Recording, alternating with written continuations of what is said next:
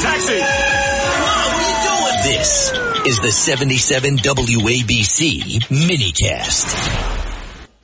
With us today is Congresswoman Kat Cammack, and I love that nickname, Kat.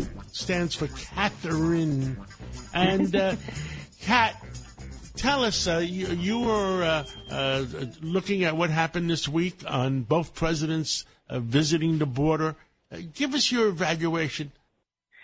Oh, boy, where to even start? I mean, John, you and I have talked about this for a long time. The border is a total disaster. It's an open border.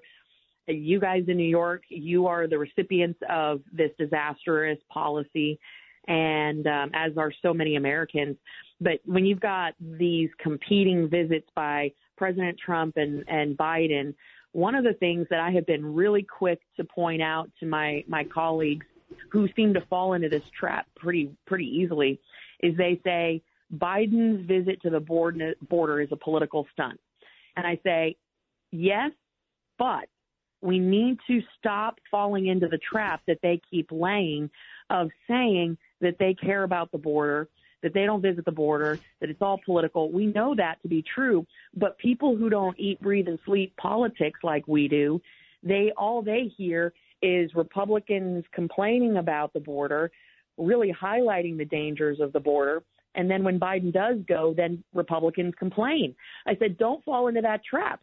I commend him for going to the border, but I condemn him for going to the lowest level of apprehension sector of the border, the safest part of the border.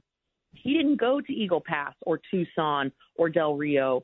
He went to the place where there's little to none because of the natural fact of the matter that the water's too high for people to cross there.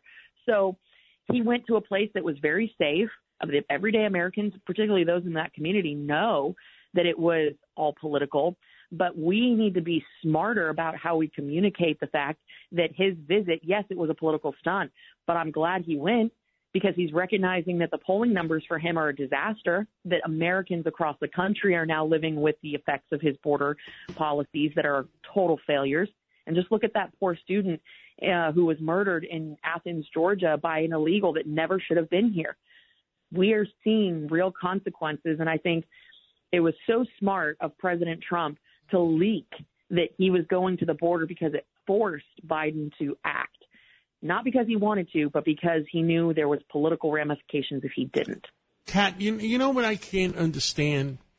I see what's going on the border. I see what's going on in New York City because it's the results of the open borders. There are people out there that don't believe it's happening. And I just... and I watch at home. I watch on one computer screen, I watch CNN, and another computer screen, I watch Fox Business or Fox News. And that has to be a schizophrenic experience. It's two different worlds. And I'm scratching my head. I said, how do I came from an era. You're much younger. From an era where 92% of the people believe Walter Cronkite. Now nobody believes anybody. Yep. What do you think? What's going to come? I have friends, good friends, that don't believe there is a problem at the border. You'd have to be living under a rock or delusional to ignore the crisis at the border and what that means for your community.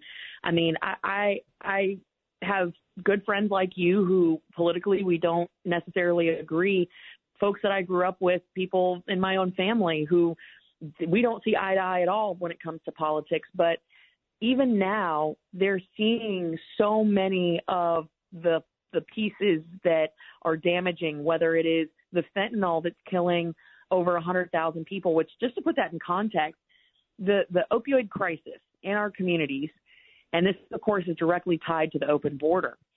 That open border policy has resulted in the equivalent of an airliner going down every single day in America.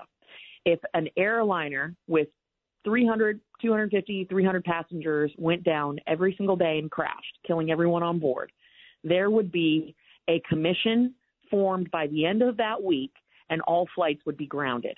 But because it's a little bit out of sight, out of mind, people ignore it. But today, you can't talk to anyone in America who has not been in some way impacted. They know someone who's been poisoned and killed. They have a family member, a friend, a coworker, someone in their orbit has been affected by the fentanyl poisonings as a direct result of the open border crisis. You, of course, are seeing now California, New York, New Jersey, Chicago, places that are completely overrun to the point that they are closing down schools, kicking veterans out of assisted living facilities. People are being disrupted at the expense of illegals and sanctuary cities that are trying to accommodate them. And then, of course, our legal system, 2/3 of all federal arrests are illegals. 2/3 of all federal arrests. And the thing that's wild to me is the FBI, when you talk about crime and the direct correlation to the illegals, we know that there's MS-13, there's gang members, there's all kinds of problems that are equated with the open border policy. The FBI, their crime statistics, only 44% of all agencies in the United States, police departments, are reporting their crime statistics. And you have to sit back and wonder, I wonder why there's only 44% reporting their crime statistics. Is it because maybe it would paint the picture very clearly that we have a problem with crime in this country and that illegal immigration is a massive problem and a contributor to that? Hell, they're breaking the law to get in the country. What makes you think they're going to follow it once they get here? Well, Kat, let me tell you something. I'm glad you're in Washington. I'm glad you're putting in your 2 cents. I'm glad you next time put in 4 cents at least. But we have to save our country, our cities, because we certainly are going in the wrong direction, and I fully support going in the right direction. And God bless you, and God bless America. Thank you so much.